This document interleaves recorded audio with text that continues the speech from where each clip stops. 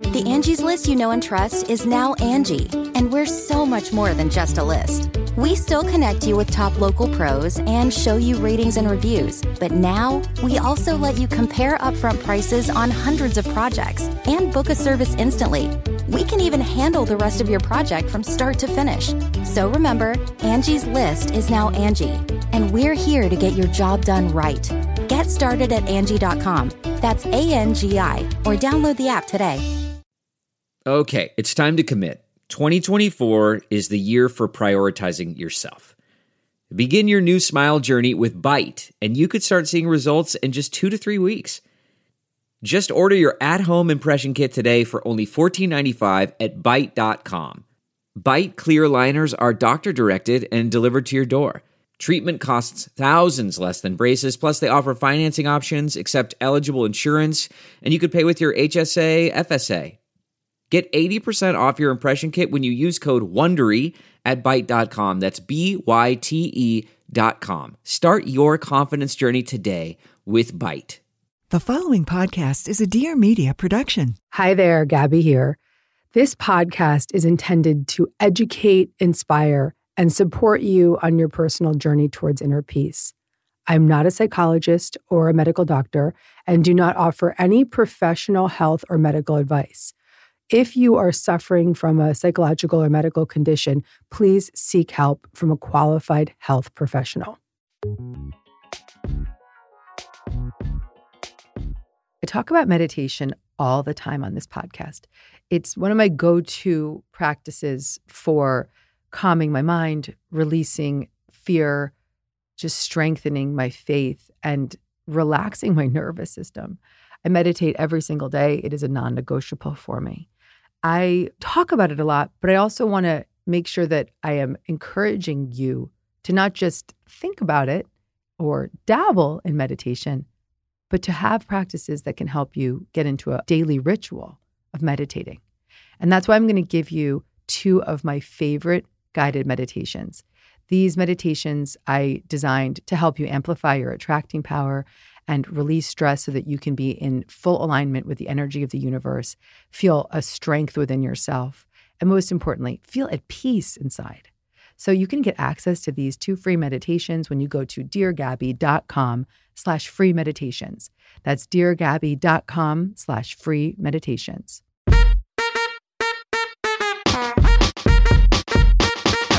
Gabby.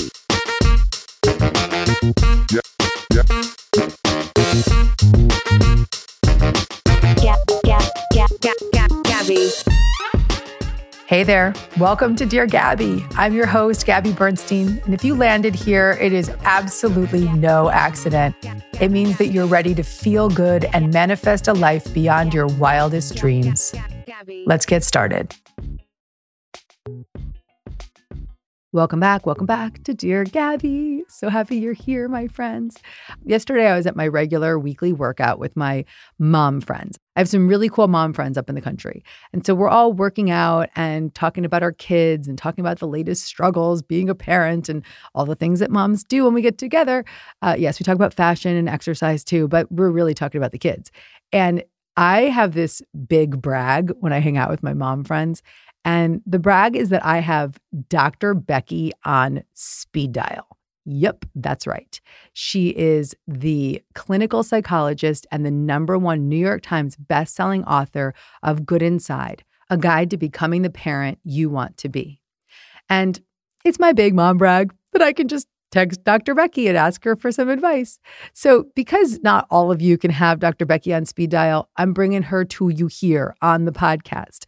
In today's episode, we're going to talk about how to show up for our kids and ourselves with more love and more energy and more patience. By practicing these principles that she has taught me, I have completely transformed my relationship with my son, Oliver. It is a transformation that will change him forever. Every single day I wake up and I recognize and accept that I am responsible for helping a human function in the world. And by seeing him in that way and recognizing all of the goodness inside of him, I can show up for him with a beautiful energy of presence, a respect for his feelings, and help direct his life in a way that will be impactful for him and for the world. And I want that for all of you and all of your children. I want parenting to be easier, and I want it to be thoughtful, and I want you to feel like you're accomplishing something every single day that you wake up and hug your child.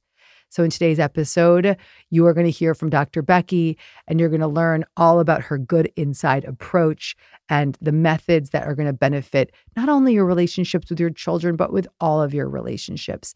And there's so many ways that we unconsciously shame our children. We're going to learn the shame detector.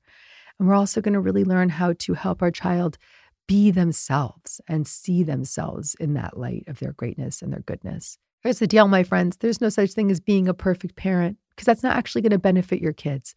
So listen to today's episode to learn how your imperfection is actually going to be the greatest gift you give them.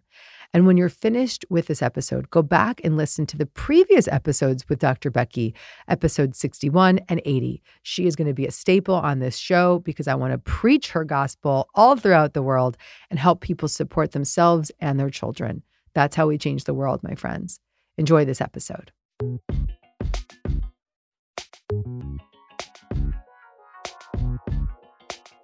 One of my greatest credentials is that I have Dr. Becky on speed dial. So y'all can be quite jealous tonight. It's awesome to be here with you. I am proud of you. I'm a friend to you, but I'm also a devoted reader, fan, listener. I just don't know what I would do without you. So congratulations. Everybody got your books in your hands? And I want to kick it off with why the good inside philosophy is working so well, so popular, so widely supported online. How did this come to be and why? Thank you. Gabby's been such a mentor and friend to me through this journey. So I just want to say thank you. So, good inside. I think one of the reasons it's caught fire, that's the phrase that always comes to mind, is I think for a really long time, we've only been fed models of parenting. And it sounds funny, but are just about our kids, right? And it's like, do this and do this and do this. And I know as a parent, it's like, one more thing for my kid. My whole life can become about my kid. And I really feel like good inside and this approach and everything in this book is really like an initiation into something totally different. It's to a model of parenting that is as much about self-development as it is about child development.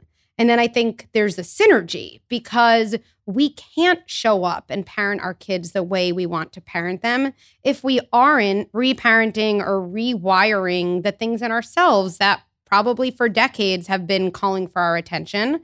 And now that we have kids, we just can't ignore. And I think that especially during the pandemic, even now, right? The idea that, wait, at once I can work on feeling sturdier myself and helping my kids. Parents are the busiest people in the world. So if there's something efficient we can do with our time, it's going to catch fire. And then the other thing, and it relates to even the term good inside and why it's the book and the podcast and the platform and everything we do, is I never remember being told as a psychologist in training, hey, use these methods when you work with parents because kids are bad inside. And so you have to do these things, right? Nobody said that. But I firmly believe that the opposite of control is trust. And so we only control things or people we don't trust. And so all of these ideas around punishment, around sticker charts, around timeouts, they're methods of behavioral control. And so I really feel like the underpinnings of those methods must be, I don't trust kids. I could cry saying that. I don't trust that there might be something good in them. So you have to just shape them and control them. And I think we know in our hearts that's not true. I think probably a lot of us know in our hearts, we remember times people saw us that way and that just felt the worst. And so I also think that there's a different model where it's not permissive and nothing about it, I think we all know, is soft, but it really does come from the idea that our kids are good. They're trying, they're struggling, they're needing our help. I think it just intuitively resonates with what we know. Boom. Thank you. We're all kind of crying. And that's the kind of light evening we're going to have tonight. So when we're talking about punishment and reward, I have an idea of what's so wrong about that, but I want to hear it from you Dr. Becky. Okay, so the thing that drives me the most is practicality. I'm a very practical person. And so there's a couple of things I think about punishment or timeouts that I just find impractical. So whatever it is, my kid hit their sister, or maybe it's my older kid lied to me about stealing money. Okay, there's the bad behavior. And if we think about timeline, something led to that bad behavior. There was an antecedent, whatever you want to say it is, something happened before. And a punishment happens after, right? Go to your room, or no TV for a week, or whatever it is, happens after. The idea, simply in a practical way, that we could change behavior by focusing on the thing that comes after behavior, I don't even understand the logic of that, because I know for myself, when I'm struggling, it's never, wait, Becky, if I yell at my kid, I'm going to feel guilty. And so in this moment, I'm not going to yell. If I yell at my kid, someone's going to take away TV from me, so I'm not going to yell. I don't think anybody has the mindfulness in that moment. We act in the way we do because it comes from reactivity, because we actually have a collapse in that moment of any mindfulness and intention. So the idea that in a moment of reactivity, I'm going to make a change from being mindful of something that comes after, oh, I don't want that punishment, it just doesn't make any sense. What does make sense to me is if there's an antecedent, so something came before the behavior, oh, well, then wouldn't we change behavior by helping our kids show up differently next time so that whatever happens before the behavior is changed? Then the behavior is going to be less likely to happen. So if there's a moment of reactivity, my kid hit their sister, I don't know, they're jealous, they're frustrated. What if my kid showed up next time with a skill to manage frustration? What if my kid showed up next time with a body memory, knowing it's okay to feel jealous of siblings, that's normal. Then the next time they feel frustrated and jealous, they actually have a different kind of circuitry in their body. That leads to really meaningful change. I think the other thing from like a less practical sense is, of all my years in private practice, I've never had someone come to me saying, I have found punishment, shame, consequences to be really helpful for me. And so as we work through the things I'm here, if you could do those things for me, I just know it's a system that has really helped me show up as the person I want to be. It's never worked. And when we shame our kids, when we give them consequences, we only further their identity as the bad kid. We are saying to them, you're in the bad kid role. And we can't reinforce the bad kid role and expect our kid to develop a different identity as a good kid. Plus, the whole thing just ends up feeling bad. I also never had a parent who came to my practice and said, I love giving timeouts. I love it. It makes me feel so good. I love taking away TV from my kid for a week. That doesn't even help us. It's the worst thing for a parent to do that, right? Like the only one who suffers is us. And we're like, why did I say that, right? It doesn't feel good. It doesn't actually make logical sense. It doesn't have any history in terms of being effective. And there's a better, more effective way that also feels right. Yeah, definitely. This show is sponsored by BetterHelp. I was talking to my therapist yesterday, and we were kind of just looking back at the decade of therapy that we've been working on together and looking at how all of these years that we've put into my mental health and how it's all really paid off. We also celebrated a lot of the miracles along the way, the miracles of the shifts, the miracles of staying sober, the miracles of healing trauma, the miracles of just continuing to show up for myself one day at a time. And it was really such a good feeling to just know that I had this person by my side supporting me every step of the way for over a decade now. I really believe that we can have all the personal growth tools in the world, but it's extremely empowering to have a therapist to help guide you and support you and keep you consistent and keep you committed and to be a safe place for you to reveal truths about yourself that may not feel safe to share anywhere else. And that's why I love BetterHelp Therapy.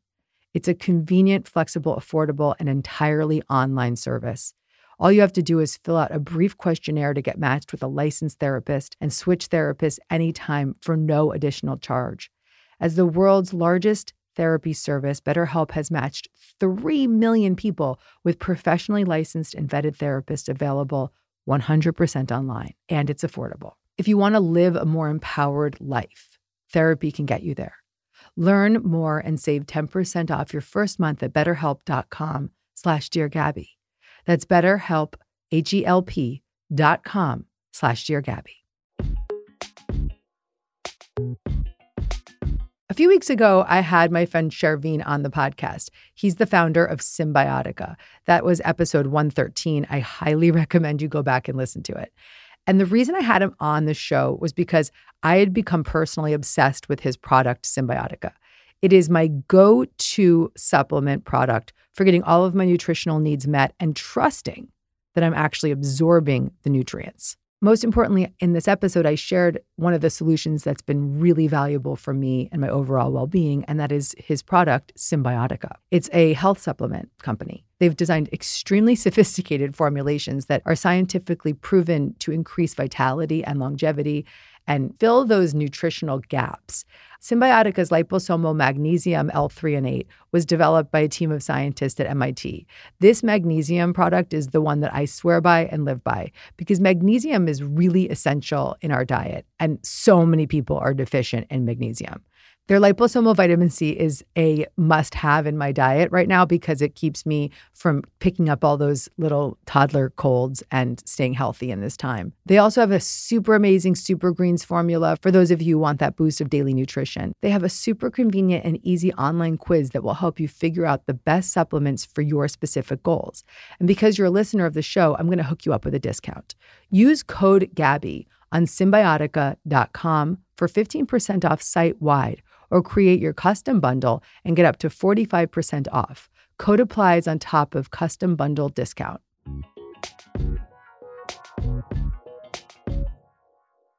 This is just a question for a friend.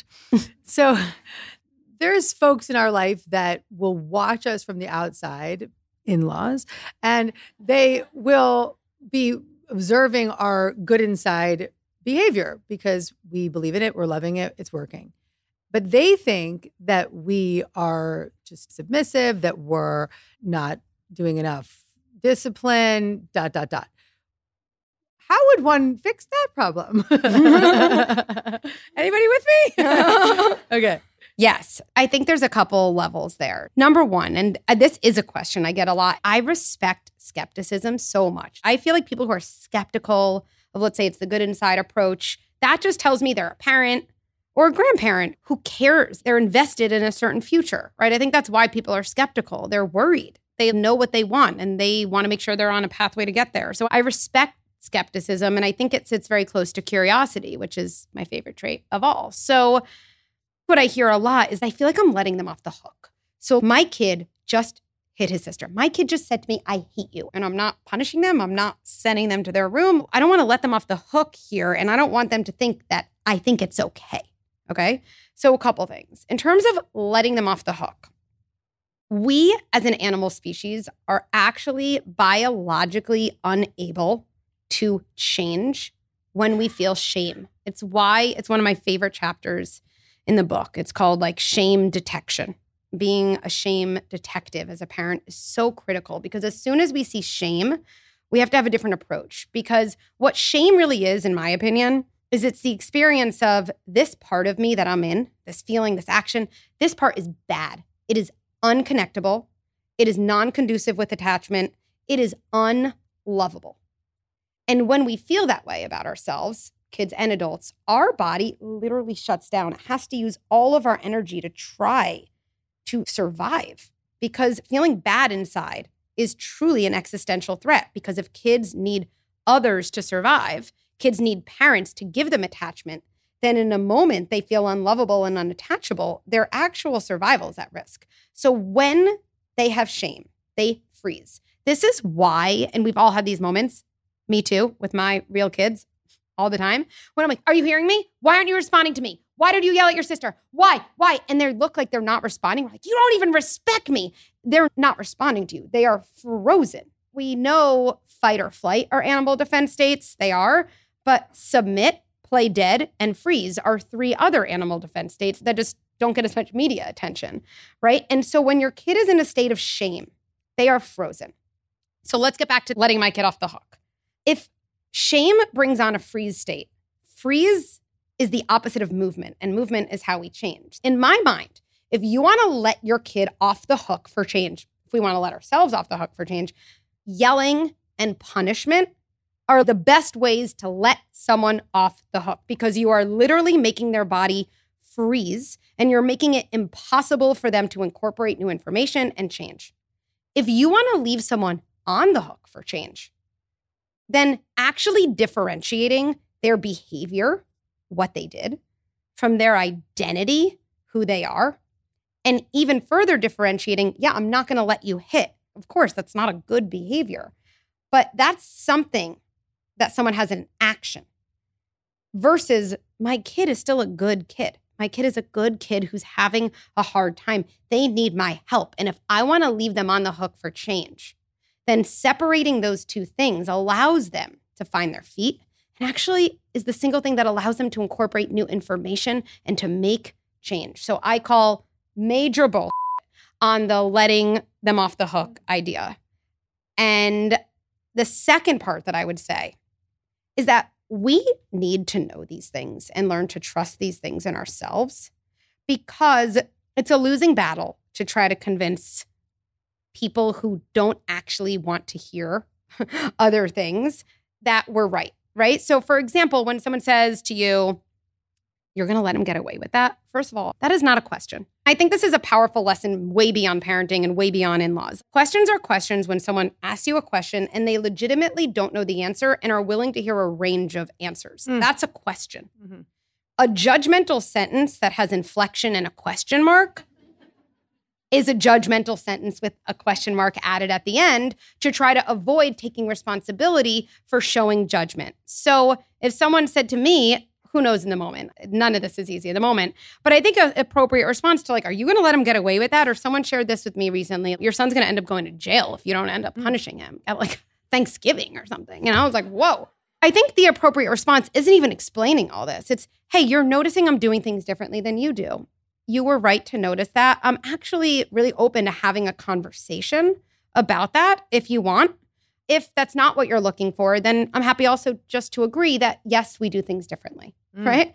And to call that out is such a sturdy moment because it reminds us, and this is so at the core of the book, that we are our sturdy leaders. We are the pilot of our family plane. And we didn't used to be. And it's confusing when we're with family of origin because they used to be the pilot. And it's empowering to be whoa, I have my own plane now. I do, right? And they could be on the plane during a Thanksgiving dinner, but they don't get to come to the cockpit and tell you what to do, right? And so that's how I'd answer both sides of that. That was a beautiful answer. Thank you. I needed that. Thank you. That was beautiful.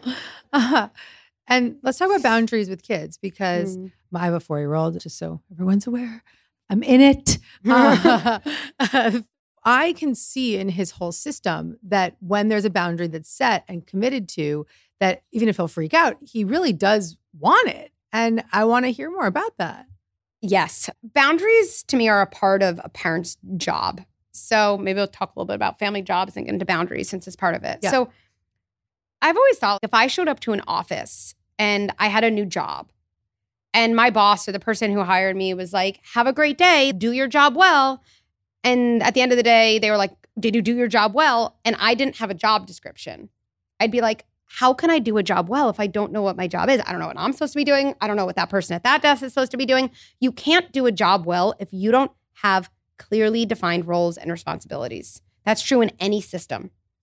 And so it's really critical to think about the family system that way, because the best feeling in the world becomes having clarity in a situation about what my job is and knowing what it is. Maybe my kid's still tantruming, but that clarity is what brings sturdiness. So in my mind, parents have 3 main jobs and they're very interrelated. So it's boundaries, it's validation, and empathy.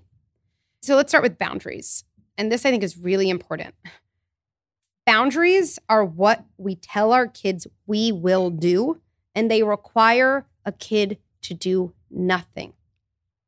Get off the couch. It's not a boundary. It's a directive. They may or may not follow it, but that's not a boundary. So when I hear, oh, my kids don't listen to me, right? Oh, it's so frustrating. Well, I'm not actually setting a boundary. It doesn't mean I'm a bad parent, but the boundary isn't there.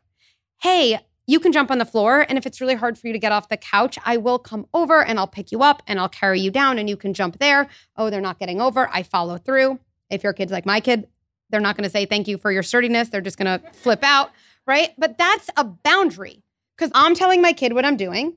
I always think about this like, I'm not going to depend on my 4-year-old to watch how the day goes. I'm the adult. It's so disempowering, right? So boundaries are decisions. Boundaries are what we say we will do. And I really think boundaries answer one of kids' 2 key questions in life. And that question is, am I safe? Am I safe physically and emotionally? Because let's say it's not jumping on the couch, but it's, I don't know, it's hitting, right? And if I say, I'm not going to let you hit your sister, but then I feel like a tantrum's coming and I don't stop the second hit, my kid's like, wow, I'm not safe. Forget my sister. I'm out of control. My mom, my dad is watching me do something. And they're more scared of my tantrum than helping me stay safe in the situation. Wow, I must be really bad and explosive and poisonous and dangerous to the people around me. So boundaries teach kids you are safe. Boundaries, I think, happen to go in a really lovely way hand in hand with validation and empathy. Because if I said to my kid, I'm not going to let you hit your sister, and then followed up with separating the 2 of them or maybe even holding their wrist, right? I then want to say to my kid, oh, I know you really wanted that block. Oh, sharing's the worst. Or maybe I'd say, oh, you're having a really hard time. I'm going to sit with you. We're going to get through together. Or I'd say, you're a good kid having a hard time while I maintain my boundary. I would say that while I'm physically blocking my kid from doing what he's probably trying to do, smack his sister again just because he's so out of control. I'm one of those people who like to eat first thing in the morning. But sometimes between meditation and school drop-off, I really don't have a chance to eat. I'm kind of making my coffee, I'm getting my kids' lunch together, and I need to just grab something on the go. I literally did this morning. So I go into the fridge and I reach for my Perfect Bar. If you're a frequent listener of the show, you've heard me rave about Perfect Bar. Perfect Bars are fresh from the fridge protein bars that are packed with protein, which is something that is super important for me these days. Perfect Bars taste incredible. They have this cookie dough-like texture, not chalky like other bars. They're unlike any bars out there, and sometimes I even eat a snack-sized bar for dessert. They're made with freshly ground peanut butter and organic honey and 20 organic superfoods. Perfect Bar has protein bars and little snack-sized bars too that are all so good and they're good for you. Perfect Bar contains up to 17 grams of whole food protein, people. That's a lot of protein, and I need it. Plus, they have 10 plus delicious flavors like coconut, peanut butter, and salted caramel. And I've been loving the dark chocolate chip peanut butter. It's really satisfying if I want something sweet. Perfect Bar knows it will be love at first bite. So for a limited time, they're offering you a chance to try their refrigerated protein bars for free. Here's how it works. Sign up for email or text and upload a picture of your receipt from your local grocery store, and they'll reimburse you for the cost of 1 bar directly to your Venmo or PayPal account. Pretty cool, right? All you have to do is go to perfectsnacks.com/Gabby to get a free Perfect Bar today. That's perfectsnacks.com/Gabby to get a free Perfect Bar today. Happy snacking. Validation and empathy is the process of seeing your kids' feelings as real and important. And I really think those 2 parts of our job answers the other question kids have and what they're really processing interactions through. And this one always makes me tear. It's kids asking us, am I real? Am I real? Are the things inside me that feel so intense, that give me a signal of what I want and what I like, that there's no marker for in the external world? There's no blood test. There's no sign. No one else is feeling this way. If you name it for me, and if you see the unseeable, then that lets me know that these things inside me are real. Am I real and am I safe?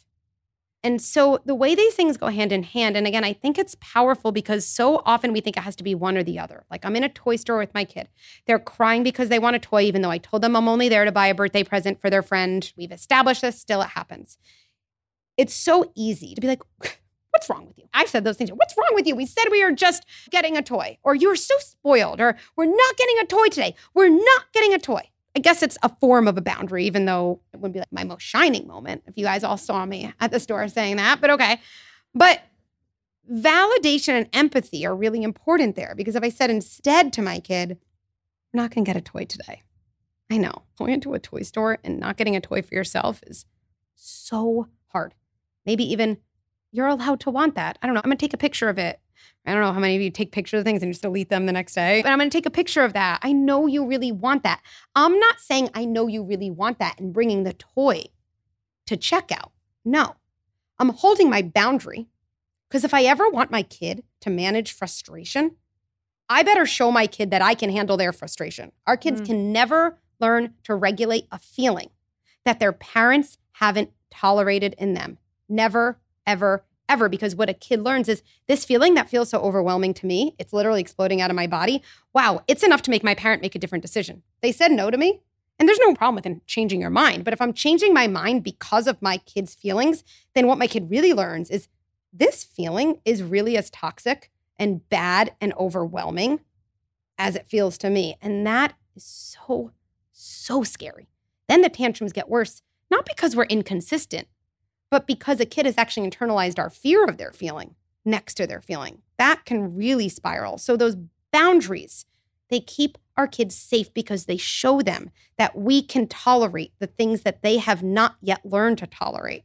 While the validation and empathy shows them that the things inside you are real, they're valuable, and they matter.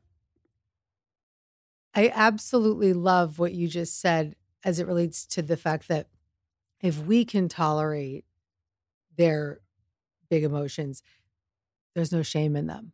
This gives them the freedom to say, okay, I'm good inside. Yes. Yeah, I'm good inside. I'm not scary inside. Yes. Yeah. Even with this feeling. Yeah. Yes. Because mommy can handle that. Yes. Wowza. Okay. And can I say one more thing about that? Because if we fast forward, right? One of the things I think about a lot is like my kids in my home for like years, right? And then hopefully after that, they're out of my home, living in the world for like many, many, many more years. So the early years are so hard. And the early years are the most amazing opportunity we have, because every parent I know, they really care how their kids function and feel and operate in the world from 18 up. So what I know is that from age 18 and above, our kids are going to feel all the feelings, right? I always laugh with colleagues. None of us have ever had adults come to our practice and just been like, I had the best parents. They were amazing. And they got out all the disappointment and jealousy and anger. And like, I don't know what other people are doing out there, but I never feel those feelings. No, every feeling our kids feel today, our kids will feel when they're adults, but we know the stakes are higher when you feel them. Because now you're not at soccer practice, you're in a work meeting. Now you're not just playing with your sibling with a block, you're managing a new work relationship. Stakes get higher. So the feelings remain. And what I do think I've seen a lot of in my private practice is adults who, they never say this, but they're like, I am now 30, I am now 50, and I basically have the same coping skills for jealousy and frustration and disappointment and sadness as I did when I was 2. And it is never too late. I really mean this. I've seen that in my practice. It's amazing how able the brain and the body are to rewire. We all know it's hard work. It's expensive, you know, right? It is. And the idea that if my kid learns to tolerate coping skills for feelings by going through the tunnel of that feeling, then there's this almost good feeling we can give ourselves when our kid's in that moment. Because nobody loves doing a puzzle with their 3-year-old and their 3-year-old melting down because they can't figure out the puzzle piece. Nobody loves that. But it does shift if you say to yourself, my kid's going to be frustrated about things for the rest of their life. And like, I have a massive opportunity right now. Because if I can just take a deep breath, and if I can share words like, oh, it's so hard, and I know if we take a little break, we can come back to it, and I just know you're going to figure it out. My kid literally in their body wires in their circuitry frustration next to calm, maybe even frustration next to confidence and hope. They take my hope And that gets wired next to their frustration. And if I think about a moment where I'm going to actually have a lot of bang for my buck with my kid, it's not a pleasant moment, right? It's not. But it's really impactful, especially for those of us and like we have really busy schedules and we're doing a million things or we're working and we have that 5 minutes with our kids. And most people I know are like, I have 5 minutes with my kids. I don't want the meltdown. So I just do that thing to avoid it. There's something to almost do a 180 on. Wait, I have 5 minutes. I hope my kid has a meltdown, because if they do, I am getting days worth of time with them in those moments. And that has really helped me with my kids because I'm like, this is my moment. My kid's not going to thank me. They never do. They never do. They never do. They never say, I'm going to remember this years from now and you're going to help me. No, but you can know it because I think we really know that inside. And that's massive. This is going to annoy you a little bit, but if you had to choose one method that you were only going to teach for the rest of your career, oh, God bless you. She's got so many, she would lose her mind. But one good inside method that is the method, the only thing that you are going to offer people for the rest of your career, life, whatever, what would it be? It's true. I hate being backed into a one thing corner, but this one is easy. There must be something to that. Without a doubt, repair. So if we're going to get really good at a strategy and we're like, I only have it in me to get really good at one strategy because that's really all we have it in us to do. It's hard. It would be repair. And I'll explain what I mean by that. And there's actually such a nuance there that I find so relieving as a parent in that, wait, if I'm going to get really good at repair, then I like have to keep messing up because I can't practice repair if I haven't yelled at my kid. So yes, you do. Right? Kids, first of all, would not benefit in the long term from a perfect parent. They wouldn't. It doesn't exist, so it almost doesn't matter. But they wouldn't, because if their earliest attachments with us form their circuitry for how they go about the world and then what they expect from others, and definitely the type of partners they end up being attracted to later on, I don't think any of us want a kid who goes into the adult world thinking, where is that partner who is perfectly attuned to my needs, who always knows what to say, who's perfect for me all the time, right? That wouldn't be realistic. I would never wish that on my kids. But the reason repair is so important, our kids absorb everything that happens. Everything registers in their body. For us too. Our body today is the same body that was born. We only have one.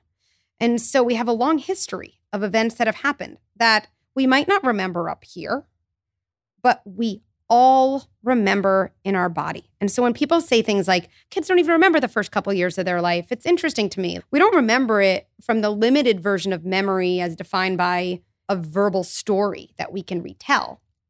But we actually only even have verbal stories for things that happened to us that someone actually explained to us in a coherent way. Most people I know would say the hardest things that happened were actually hard because no one actually was there for them in a supportive way. But still, in those early years, our kids store everything in their body. And if we all think about our triggers, that's memories from our past living in our future. I always remember a parent I used to work with said, I don't remember anything. Forget before age 3. I don't remember anything before age 10. You ask, like, how did my parents respond to tantrums? I don't know. I think it must have been okay. I don't know. This is a parent who could not tolerate. I mean, as soon as the kid was tantruming, that parent turned into a version of themselves that they didn't want to be. I remember saying, I know everything about what happened, not because your parents are bad parents. Without a doubt, they were doing the best they could with the resources they had. But watch what happens. Our bodies don't lie. Our body, in our trigger moments, are fully in a memory state. They live it out. And so how does that relate to repair? Well, our kids are expert perceivers and absorbers of everything around them. They have to be because they're helpless as animals. So their survival depends on, ooh, what is that? What is that? And from an evolutionary standpoint, kids have to assume changes in their environment, things that happen are threats. They have to be like, that's a tiger in the forest before a parent is like, whoa, I checked it out. It's actually a squirrel. You're safe. We have to do that. And so they also notice more. They're hypervigilant because of their helplessness. So fast forward to now, right? We're no longer living in the forest with lions, but now let's say I yell at my kid. I say something I really don't want to say. I call them a name. I yell. They end up going to their room. They come out an hour later. They don't even say anything. Seems like everything's fine. And I know parents are like, but why would I bring it up again? They seem fine. We have to respect our kids enough to know that that happened. And we want our kids to store the events that happen in their life. None of us want kids who blindly go about the world not recognizing things around them. No. So now that lives in them. And kids do one of two things when uncomfortable, scary things happen in their environment without an adult around to explain them. They only have two coping mechanisms at their own disposal. One is self-doubt. Did that really happen? If that really happened, someone would have come to talk to me about it. I don't know if I can trust myself. Fast forward to adulthood, and if we wonder why so many of us adults, oh, would that person have reacted the way I reacted? Did I overreact? Let me ask everyone what I should do. That is the legacy of self-doubt living on in adulthood. And the other things kids do is self-blame. Because at least if it's all my fault, at least if I'm just a bad kid, at least I can preserve the idea that my parents, who are my world, are good. And they will always choose that. They have to, because that gives them control. And if we want to know why in adulthood, so many of us, when we struggle, immediately layer on blame, same thing. Self-doubt and self-blame. I don't know any adult who wants to wire their kids with those two coping mechanisms. Most of the people I know, me included, are working very hard to rewire away from those because they don't help us in adulthood. So how does that relate to repair? If my kid is storing, oh, I was yelled at, my mom said this thing, and oh, I must be bad, or wait, did that really happen? Here's what happens with repair. Even if it's a week later, even if it's years later, I go back to that moment in my kid's body and I do bring it up. People are like, why would I want to bring it up? I'm like, no, that's exactly what you want to do. You get to reopen the file. You get to go to that part of the chapter, right? And you open it. And the ending was feeling scared, feeling alone, feeling self-blaming, feeling self-doubting, feeling overwhelmed. I get to go to that moment and add in all the elements that I wish were there in the first place. I get to add in connection and compassion and understanding. Like, what an amazing opportunity. Repairs really allow us to change the ending of the story. They actually allow us to change how memory is stored in the body. I remember a supervisor once said that to me about therapy. Therapy is the process of changing your own memories. And I was like, whoa, that's some inception, happening. I was like, I need to process that. But it is, because when we go back to our own stuff and process it in a different way and form coherence from something that was incoherent with someone who we feel like isn't judging us, who's just present, the way the memory then is stored in our body is changed. And so we aren't triggered in the same way. We actually show up differently. We got one more level concrete. Repairs are usually some version of naming what happened, taking responsibility. I say that because sometimes our kids, it's easy to be like, if you just listened to me the first time, I wouldn't have yelled. Not a repair, right? It just doesn't count. A repair is some version of this. It's, hey, you know what I'm thinking about? Yesterday I yelled at you. And I was really stressed. That was me having a hard time dealing with my emotions. And just like we talk about you learning how to deal with your feelings, guess what? I'm still learning that too. And this is a good line. It is never your fault when I yell. Now, look, is there another conversation later? Hey, it's never your fault when I yell. And the mornings are really tricky. And I don't think either of us want them to go the way they're going. So let's think about things we can do to just make the morning slower. 100%. But I think we all know from different relationships we've had, our parents, our partners, that if we really feel like something felt bad, and in the moment of a repair, the person also layers on, hey, but it's gone. And so what a repair does is it takes away the self-blame. It takes away self-doubt. And it actually deepens your connection with your kid. And it sets them on a course of not having those coping mechanisms. And so if there's one thing you do after tonight, some version of a repair, and it can be, hey, I know this thing happened last week. There's no time factor here. I would say that's the one thing I would teach parents all day long, and it's the one thing I'd encourage them to actually put into action. Love a repair. Do it with your husbands too. Or partners, whoever they may be. Thank you for spending your night with me. Thank you for all of your support. And you all really mean so much to me. You're part of such a bigger movement. It's about so much more than parenting. And I hope when you leave here, you just give yourself credit for this time and for all that you're obviously all doing so right. So thank you. Beautiful.